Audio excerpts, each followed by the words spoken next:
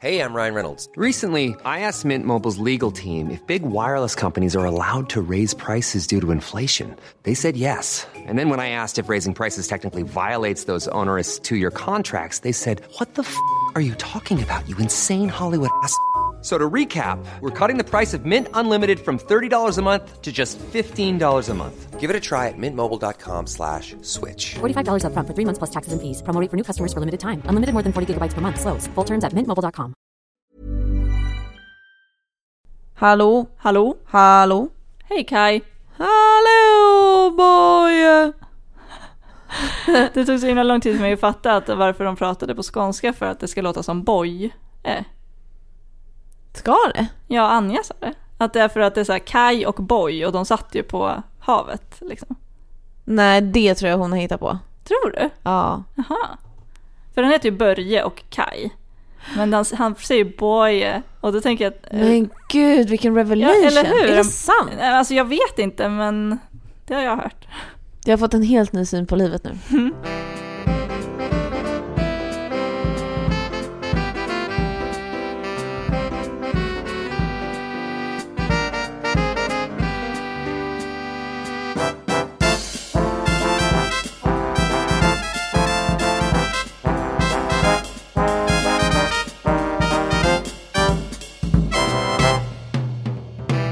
Ja men tjenare allihopa och välkomna till Skvallerpodden avsnitt 51. Skvallerpodden görs i samarbete med Veckans Nu, Sveriges bästa och största kändistidning. Vi som gör den här podden, vi heter Bella, det är jag, och mitt emot mig sitter den soliga Paulina. Paulina. Det var så roligt eftersom att jag inte är så solig. Ja, jag var ironisk. Nej då. Hur mår du? Nej, men jag mår okej. Ja. Det är väl, alltså, så här, livet har sina upp- och nedgångar liksom. Verkligen. Det är en helt vanlig arbetsdag idag, fast ändå är den lite speciell för att jag ska gå på semester nu. Ja, så att det är ju inte en helt vanlig arbetsdag för dig. Nej, men det känns verkligen som att jag är redo för semester, för att jag är en sån person som aldrig kan varva ner så pass mycket att jag kan ta tupplurar och sånt. Jag sover aldrig på dagen eller så, du vet, som vissa, och jag har svårt att somna och sådär. Men igår när jag kom hem från jobbet vid 5:30 kanske, då gick jag bara och la mig i sängen och somnade. Har du signat ut lite redan kanske? Ja, nej, kanske inte signat ut, men jag känner verkligen så här att oj vad jag behöver semester, för det är inte likt mig att vara så trött att jag frivilligt går och lägger mig i sängen och faktiskt somnar innan det är natt. Ska du göra något härligt på semestern? Jag ska åka till Palma. Som alla. Alltså den här trenden. Palma-trenden. Det verkar superhärligt där. Men alltså på Instagram, jag skulle säga att 99% av alla som har åkt på en semester i mitt Instagramflöde har åkt till Palma. Jaså? Det känns så. Ja, vi är flera här på jobbet som ska åka till Palma också. Ja, och jag har flera kompisar också. Gud vad sjukt. Ja, jag vet inte varför Palma blev så himla poppis helt plötsligt, men det är dit jag ska i alla fall. Ja, men det är jätteavis. Jag ska också på Beyoncé den 26 juli. Det ska bli otroligt kul. Jag såg ju henne 2013 när hon spelade i Globen. Och det var väl verkligen en av de bästa konserterna jag sett. Men jag måste säga att jag har ju aldrig sett henne live, eller egentligen någon så här superstor idol som man har, internationell stjärna. Och jag tänker bara att det måste vara så konstigt att se henne live, eftersom att hon är en sån gudinna. Alltså hon är så perfekt. Och att hon finns och typ att man är i samma luft som hon, det måste kännas så himla konstigt. Det är ju väldigt overkligt, för att man fattar ju typ inte... Man fattar inte det fast man ser henne, för att jag tror inte att man skulle fatta att hon är på riktigt om man inte träffar henne. Alltså om jag skulle få, du vet, träffa henne i ett rum och sitta och prata med henne, då skulle jag fatta att hon var riktig. Men när hon står i en så här stor arena och man inte är liksom närmast scenen, då är hon fortfarande så långt bort, och det är en sån stor show med, du vet, så här, flera meter höga skärmar och det är ljus och det är allt liksom. Ja, precis. Så är hon fortfarande så otroligt långt bort. Men tror du, hur nära kommer du vara nu? För jag såg folk som var på Rihanna, när de la upp, då kändes det som att de var så himla nära henne. Man kan ju sitta i typ the golden circle, och så här, det finns ju typ olika grader av att sitta nära, och de biljetterna är ju otroligt dyra. De kostar ju så 3-4 tusen spänn. Och det vill inte jag betala. Så att jag och min kompis Marielle kommer sitta på läktaren någonstans, typ mitt emot scenen, fast liksom på kortsidan. Med en liten kikare. Ja, men lite kikare. Ja, nej, men så att vi kommer inte vara så nära. Men jag tror att scenen kommer gå ut lite kanske. Jag hoppas det. Vi får se helt enkelt. Ja, jag är avvis i alla fall. Ja. Men jag kände inte för att ge mig in i ännu en sån här biljettstrid efter mina Håkan-biljetter som var så jävla jobbiga när jag skulle få dem. Så sen antog jag att det skulle bli samma sak när Beyoncé-biljetterna släpptes. Och då bara så här... Jag bara nej, jag tänker inte ens försöka för att jag vill inte bli så där svettig och ledsen igen. Nej, svettig och ledsen. Det sämsta från 2 världar. Verkligen. Ska vi sätta igång dagens avsnitt? Det har ju varit en följetong det här med Taylor Swift i Skvallerpodden de senaste typ 3 avsnitten. Och jag klagar ju inte över det. Nej, för du älskar Taylor. Och nu, alltså dramat tar ju inte slut. Nej, det blir snarare värre. Ja, vi har ju pratat om att hon har träffat Tom Hiddleston precis efter att hon har gjort slut med Calvin Harris. Vi har pratat om att hela deras förhållande kanske är en kupp. Ja. En stor trollning helt enkelt. Och nu ger Calvin sig in i leken så att säga. Ja, men verkligen på ett sätt som det inte känns så här typiskt honom. Nej, kan du recappa för den oinvigde? Ja, men grejen, alltså det här kom ju ut nu nyligen att hans hitlåt med Rihanna, vad heter nu den? This is what you came for. This is what you came for. Den har ju blivit jättestor. Och den är då, texten till den är skriven av en person som heter Nils Sjöberg. Men det är den inte. Den är skriven av Taylor Swift. Som under pseudonym har skrivit texten. För att hon ville då, när hon skrev den, inte att det skulle komma fram att det var hon som hade skrivit den. Det var alltså ett samarbete med Calvin. Och han har ju tidigare sagt att de förmodligen aldrig kommer göra ett musikaliskt samarbete och bla bla bla. Men nu var det ju då, när den här har blivit stor så har ju Taylor då gått ut och avslöjat att det är hon som är Nils Sjöberg. Alltså bara det är ju väldigt roligt. Varför valde hon att kalla sig för Nils Sjöberg? Det undrar jag också. Ett svenskt namn med liksom ö i. Undrar om Nils Sjöberg är någon person. Jag ska googla lite snabbt här. Ja, men jag tycker bara att jag blev typ ännu mer kär i Taylor då såklart. Om hon nu har kommit på det här namnet själv. Vilket jag hoppas. Men däremot så känns det ju som att nu när hon har gått ut och sagt att det är hon som har skrivit texten så har Calvin blivit jätteirriterad på det. Och kränkt typ. Ja. Och tycker väl att det kanske är lite olägligt och att han inte riktigt förstår varför hon ska gå ut med det nu. Så att han skrev ju en lång Twitter-rant igår kväll.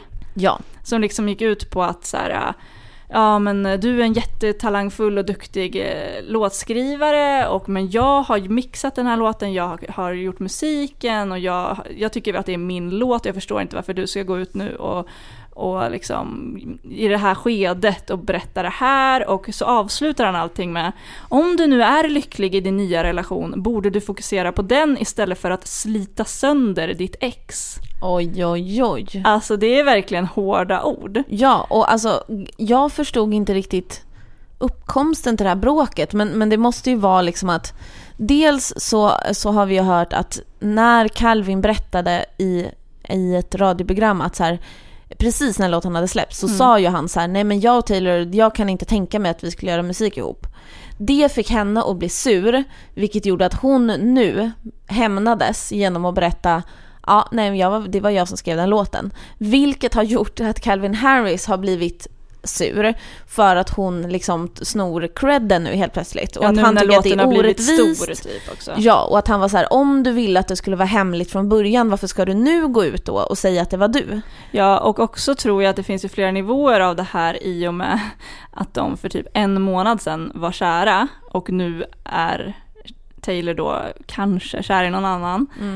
Och att det har varit väldigt öppet. Och vilket kanske kan vara, eller jag tänker mig, om man har gått igenom ett uppbrott så kanske man inte vill att hela världen ska granska minsta rörelse som man gör och allt som händer på sociala medier, och typ samma sekund som de tog bort bilderna på varandra på Instagram så blev det nyheter i världens tidningar liksom så här. Sådana saker. Och att han känner sig ju då, han vet väl förmodligen inte mer än vi om den här romansen med Tom Hiddleston är äkta. Så att han är väl förmodligen hjärtekrossad. Ja. Och ledsen, och för att han var väl kär i Taylor. De var ju ändå ihop i nästan 1,5 år och de verkade ju jättekära ganska långt, alltså ganska nära uppbrottet. Så det kommer förmodligen som en ganska stor chock för honom att det tog slut, och nu är han då ledsen, och sen kommer det här och då blir det bara som en helt ny nivå, och då tar han ut, alltså då kommer det här som en reaktion på allt. Ja. Inte bara på att Taylor har gått ut och berättat att det är hon som är Nils Sjöberg. Nej. Utan på att hon har lämnat honom och skaffat en ny, att hon är helt öppen och står och hånglar framför Colosseum och allt sånt där liksom. Men jag tycker bara det är så himla fascinerande för att man älskar ju att spekulera och snacka om kändisar och vad kan ligga bakom det här och vem är arg och vem dumpade vem och bla bla bla. Men Calvin har ju sedan uppbrottet varit lite tydlig.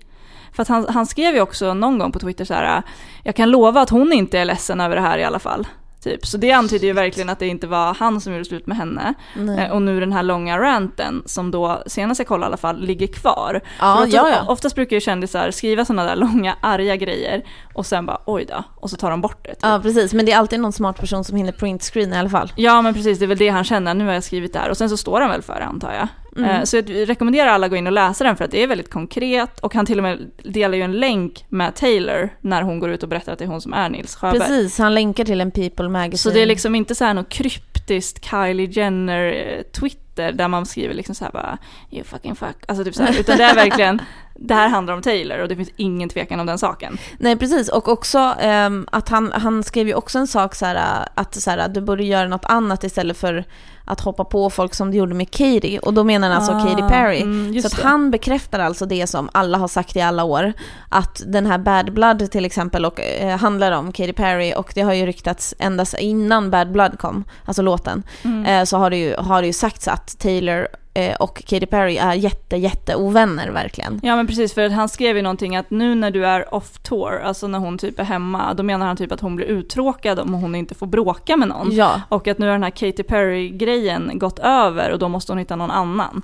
Det är ju väldigt, alltså det är hårda ord och det är lite omoget känner jag. Det är lite omoget, framförallt när man är så otroligt offentlig person. Ja. Alltså det skulle ju vara omoget om du skrev så om ditt ex, men det blir liksom 1000 gånger värre när han har så här miljoner följare liksom. Ja, men vems sida står du på då? Det är kanske en dum fråga. Nej, men jag kommer ju alltid stå på Taylors sida. Jag älskar henne. Men jag hoppas att relationen med Tom är en PR-grej, för då kommer jag älska henne ännu mer. Om den inte är det, så tycker jag att det är lite så här onödigt att vara så här öppen med att man är kär och stå och hångla och allt sånt där när man typ 2 veckor tidigare har dumpa någon. Det tycker jag bara är så här sunt förnuft. Även om man inte är en offentlig person så gör man ju oftast inte så. Nej, jag håller med. Utan även om man träffar någon annan och blir kär, det kan man såklart inte göra någonting åt. Men man behöver ju inte kasta det i ansiktet på den personen som man har sårat. Så att, ja, men jag är på Taylors sida alltid vad som än händer. Men ja, jag hoppas att hon har skött det så snyggt som jag tror att hon har gjort. Apropå konserter som vi pratade om för en liten stund sedan, så är det ju, eller har varit i många år något av ett problem att folk har mobilen uppe på konserter hela tiden och filmar och fotar och sådär, vilket gör att många kanske inte är i nuet så att säga, utan istället fokuserar på vad man filmar med mobilen. Ja, alltså jag personligen förstår verkligen inte det där. Nu låter jag som en så här gammal bitter tant, men jag tar gärna typ en bild, men att stå och filma hela konserten, det är så himla, jag förstår inte när man ska sätta sig och kolla på det. Jag förstår inte vad man ska få ut av det. Nej. Och jag vet inte om det är ett problem för de som gör det, för de tycker väl förmodligen att det är så man upplever en konsert nu för tiden. Men nu verkar det som att det är ett problem för artisterna. För att de typ inte känner att någon tittar på dem. Vilket man kan förstå liksom. Om folk står och kollar in i sina skärmar för att se att ja, men jag får med rätt bild liksom. Då har man ju inte, då kollar de ju inte egentligen på artisten i sig. Exakt, och Beyoncé som var precis som vi pratade om, hon har faktiskt sagt till publiken för inte alls länge sedan så här, stoppa ner mobilerna och njut av stunden.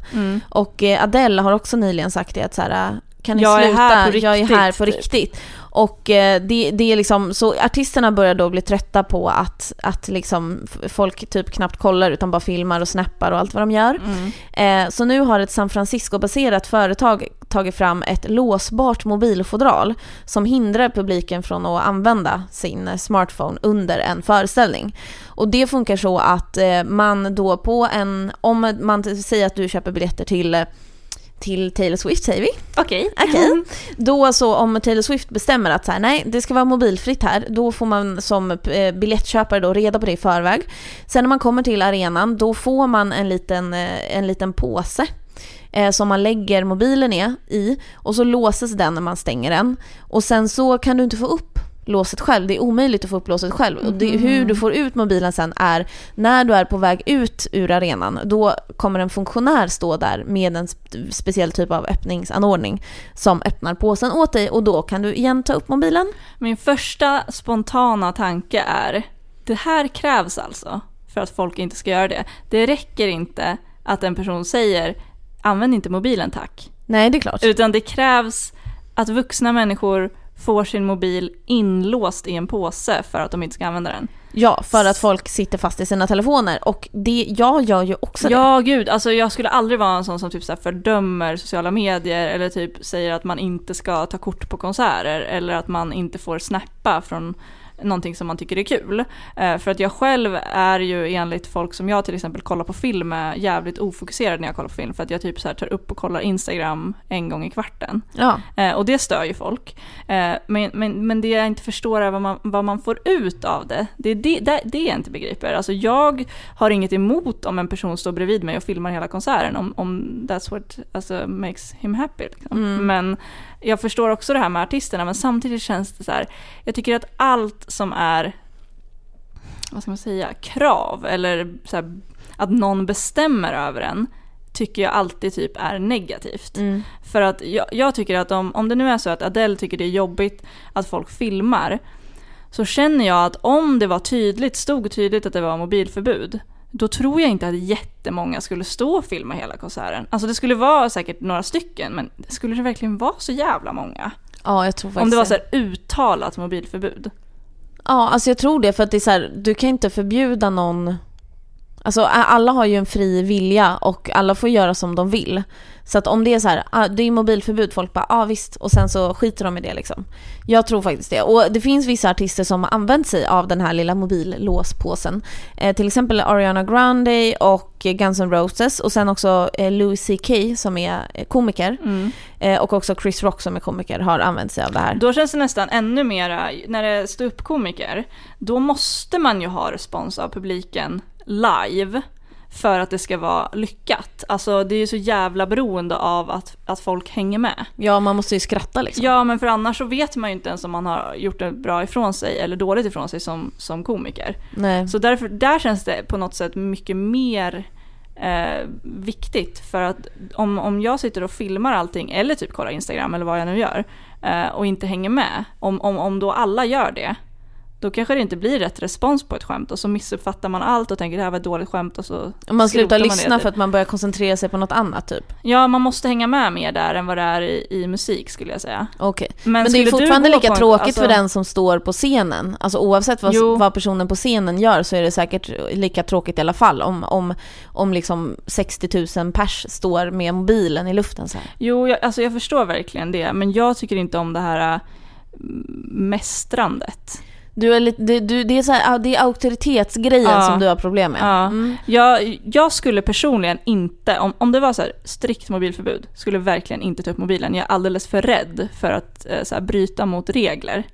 Alltså jag inte på så, men alltså jag skulle aldrig till exempel ta med mig en systemkamera om man inte får det, och om det då var samma sak med mobiler så skulle jag såklart inte ta upp den, för jag vågar helt enkelt inte. Och jag tänker mig, men det är ju bara utifrån min egen synvinkel, att folk är så, men så kanske det inte skulle vara. Så det kanske krävs det här, men jag tycker bara det säger så himla mycket om samtiden, att det krävs att man låser in sin telefon för att inte förstöra en konsert för den som har konserten. Ja, alltså jag är kluven, för att på ett sätt tycker jag att det är en bra idé, just för att det är väldigt lätt att glömma bort att vara här och nu, och det är liksom rent generellt i allmänhet så är många dåliga på det. Jag själv kan vara väldigt dålig på det och bara tänka framåt liksom hela tiden, och så här, vad som ska hända sen. Och när man står med mobilen och filmar så tänker man så här, det här ska ut.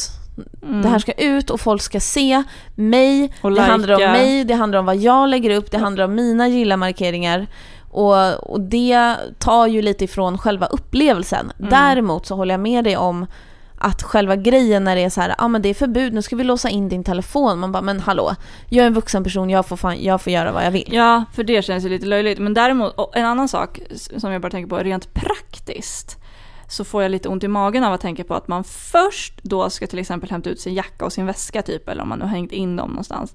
Sen ska man också leta rätt på någon som har en sån här nyckel. Alltså jag tänker på att det kommer ta aslång tid att ta sig ut ifrån konserten. För det brukar ju alltid vara så jäkla segt. Man så här går med myrsteg och det ska så här 50 000 pers ska ut samtidigt. Och man ska hämta allting, gå på toa och det blir köer. Och tänk då de här personerna med de här nycklarna. Alltså, där kommer det vara sjukaste köerna. Dit kommer folk springa innan de springer på toa. Ja, och tänk om det resulterar i till slut att folk är så här, går före innan konserten är slut för att slippa stå i kö för att få sin mobilpåse upplåst. Precis, jag tror inte att det här kanske är den allra bästa idén. Men jag förstår Adele och Beyoncé och alla som tycker att det är jobbigt. Men jag kanske är naiv, men jag tänker att det skulle räcka med att... Fast tydligen gör det inte det, för de har ju redan sagt till. Men att man mer tydligt att det var verkligen förbud. Inte att de bara säger så här: hörni, jag skulle vilja att ni tittar på mig. Utan mer att det var: du får inte ta upp din mobil, fattar du? Spring? Is that you? Warmer temps mean new Allbirds styles. Meet the Super Light Collection, the lightest ever shoes from Allbirds, now in fresh colors. They've designed must-have travel styles for when you need to jet. The lighter-than-air feel and barely-there fit makes these shoes some of the most packable styles ever. That means more comfort and less baggage. Take the Super Light Tree Runner on your next adventure. Its cushy, lightweight foam midsole supports every step, and the extra outsole traction gives you the grip to just go for it. The eucalyptus fiber upper adds next-level breathability to keep you going all day. Plus, the Super Light Tree Runner is comfortable and ready to go right out of the box. So, what can you do in a super light shoe? What can't you do is the better question. And because they're super packable, the real question is, where are you taking them? Experience how Allbirds redefines comfort. Visit allbirds.com and use code SUPER24 for a free pair of socks with a purchase of $48 or more. That's ALLBIRDS.com, code SUPER24. Kristen Cavallari. Vet du vem det är? Jag vet vem det är, men det kanske inte alla gör. Kan du förklara? Hon är en reality-profil från typ, vad kan det ha varit? Så här, 2005, något sånt.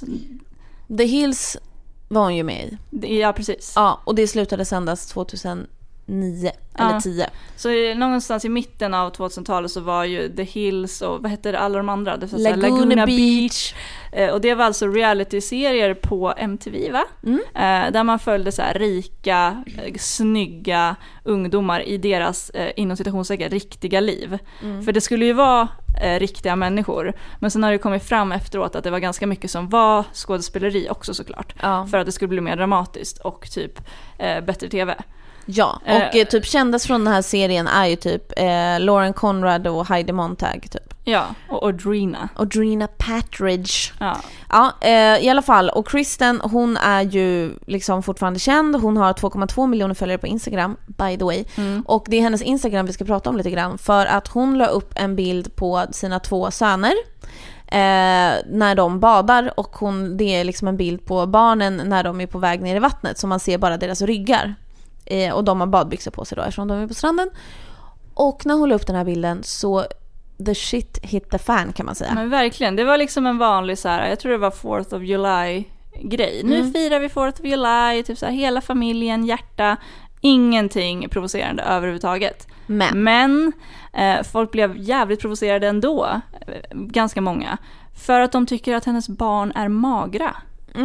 Liksom, jaha, och det är liksom, det här är så sjukt för att det räcker alltså med att en kändis lägger upp en bild som föreställer någonting som går att ifrågasätta eller kritisera. Och det behöver inte ens vara något tydligt. Alltså hon har inte 2 skelettbarn, alltså så här benrangel till barn, utan det är helt det vanliga, var 2 stycken vanliga små pojkar, typ 2 och 4 år eller någonting. Ja, men i den åldern där det är helt normalt att se ut som de gör. Ja, och folk var så här: du svälter dina barn, ge dem mat, vad håller du på med? Ja, men folk var också typ så här läxande på ett sätt att de försökte vara snälla, eller typ de var ju inte snälla, men de dolde sin kritik i att vara snälla, typ så här: jag menar ingenting illa nu, men jag tycker verkligen att du ska tänka efter vad du ger dina barn för mat, och typ så där. Och jag blir bara så himla provocerad, för det här är så talande.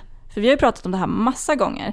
Kändiskvinnor kommer inte undan med något på sociala medier. Precis, och kritiken haglade så mycket att till slut fick ju Kristin nog och skrev så här: ja, haha, jag svälter mina barn. Alltså, så här, alltså verkligen så här, sarkastiskt. Gav tillbaks och sarkastiskt.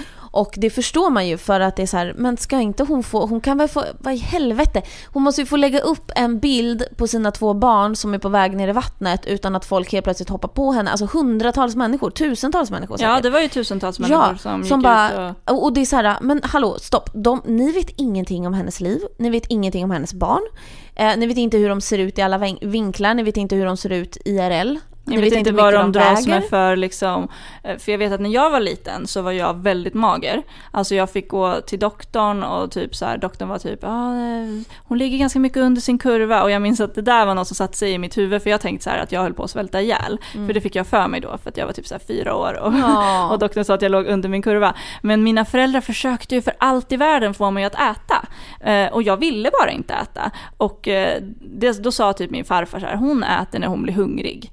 Och precis så var det ju. Och nu, alltså det har ju aldrig varit något problem med mig. Alltså jag har aldrig haft näringsbrist eller någonting, även om jag såg mager ut som barn. Och nu är jag ju allt annat än mager. Så det löser sig.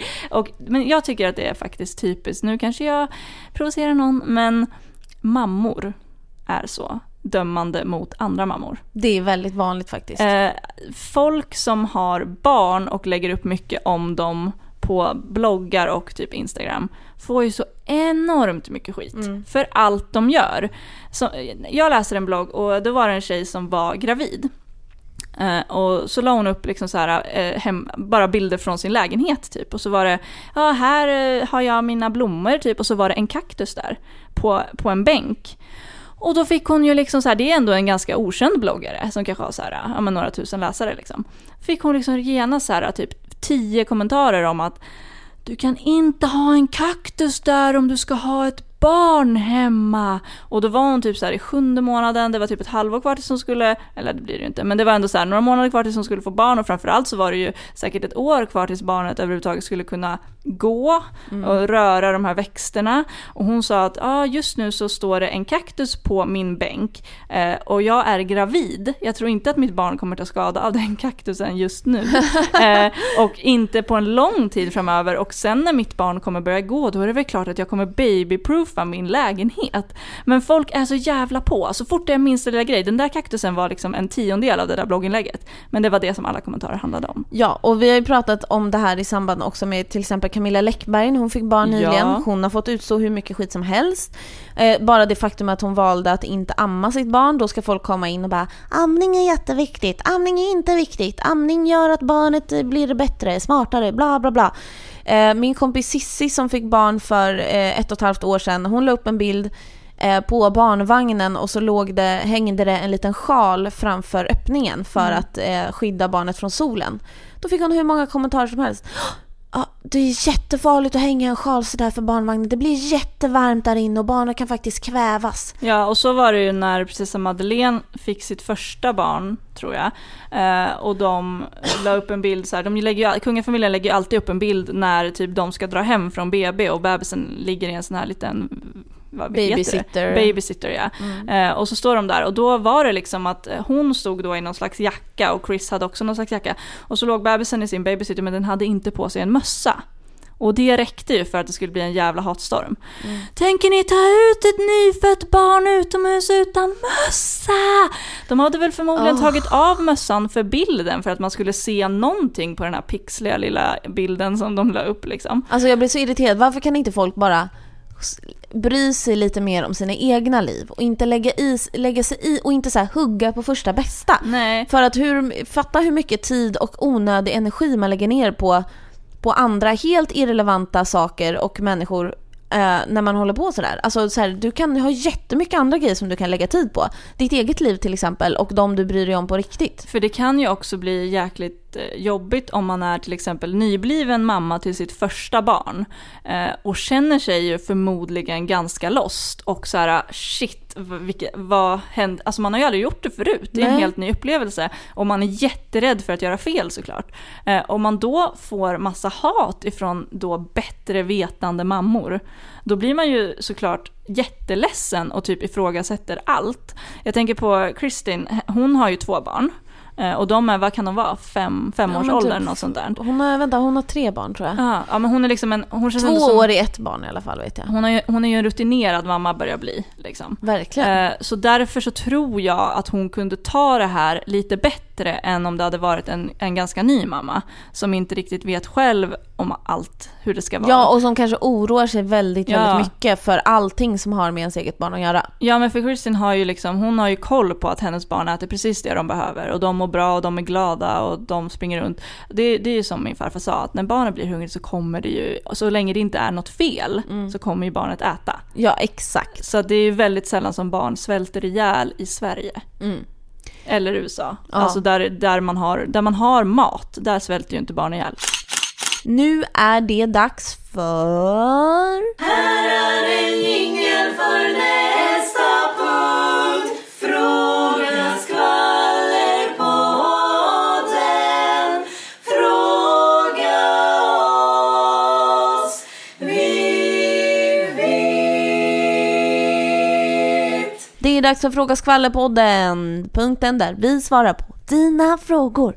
Du ställer frågorna, vi har svaren. Och apropå det, så nästa vecka så är det Fråga skvallerpodden special. Just det. Så det får du verkligen inte missa, för då svarar vi på allt som du vill och inte vill veta om kändisar. Och det är era lyssnares frågor. Idag så kommer frågan från Sanna och hon frågar så här: vilket Hollywoodpar har varit ihop längst och som fortfarande är ihop? Ja, Hollywood är ju kända för att, eller Hollywood är känt för att det är korta relationer. Du vet, folk gifter sig, gör slut efter en dag, blir ihop, träffar, du vet, som Taylor Swift till exempel. Men det finns faktiskt några undantag som bekräftar regeln, som har varit ihop skitlänge. Och några som har varit ihop väldigt länge är skådisen Denzel Washington. Han och hans fru Pauletta, roligt namn förut. Där trillar Pauletta ner. De träffades 1977. Det betyder alltså att de har varit ihop i 39 år. Lika länge som min pojkvän har levt. Ja, och det är ju jävligt länge. Det är jävligt länge, 39 år, herregud. Och sen så Goldie Hawn, Kate Hudsons mamma, också skådis. Hon har varit tillsammans med Kurt Russell i 33 år. Det är länge. Det är ett liv för många. Det är ett liv för många. Ja,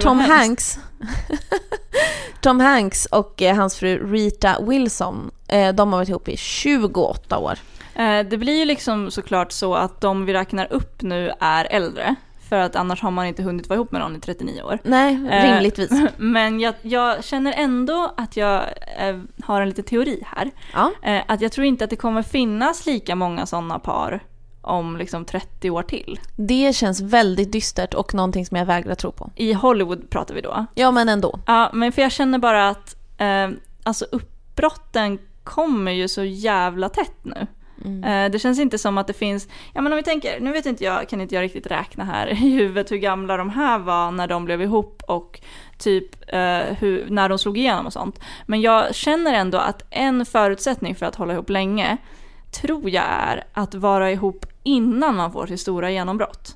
Ja, men precis, det tror jag med. För att sen så är det svårt att vara ihop med någon som inte är ihop med en för att man är känd. Ja, det är svårt att veta om det är genuint. Och det finns väl några sådana par som man tänker att det kanske skulle kunna hålla för länge då. Då tänker jag på han Eddie Redmayne. Han som var med i The Danish Girl. Ja, precis. Han den här rödhåriga, jättesnygga som har varit modell. Alltså han är inte snygg, men han är så här vacker på något sätt. Det. Han har ju varit ihop med sin tjej Hannah som är en okänd person. Eller en vanlis. Ja. Sen liksom de träffades på typ college. Så där tror jag. Och de gifte sig nyligen och har ju också... Antingen så har de precis fått ett barn eller så är hon gravid. Jag har inte riktigt koll nu. Men så där tycker jag att det finns hopp. Men däremot till exempel om Taylor nu skulle vara ihop med Tom Hiddleston. Där känner jag nej. Och för att vara lite jävla hemsk nu så tror jag inte på Kim och Kanye heller. Gör du inte? Nej, för att de blev ihop när allt var redan hypat. Men det kan väl vara äkta kärlek ändå? Jag vet att du blir ledsen nu. Men däremot så tror jag att det skulle kunna funka för Beyoncé och Jay-Z. För att det var ju liksom... De har ju varit ihop skitlänge med tanke på hur ung ändå Beyoncé är. De har varit ihop sedan hon var 19. Ja, Hon är ju 34 nu, tror jag. Han har ju liksom följt henne från att hon var då en vanlig aspirerande... Nej. Hon blev känd med Destiny Child när hon var 15 år. Var hon bara 15 år? Hon var redan jättekänd när...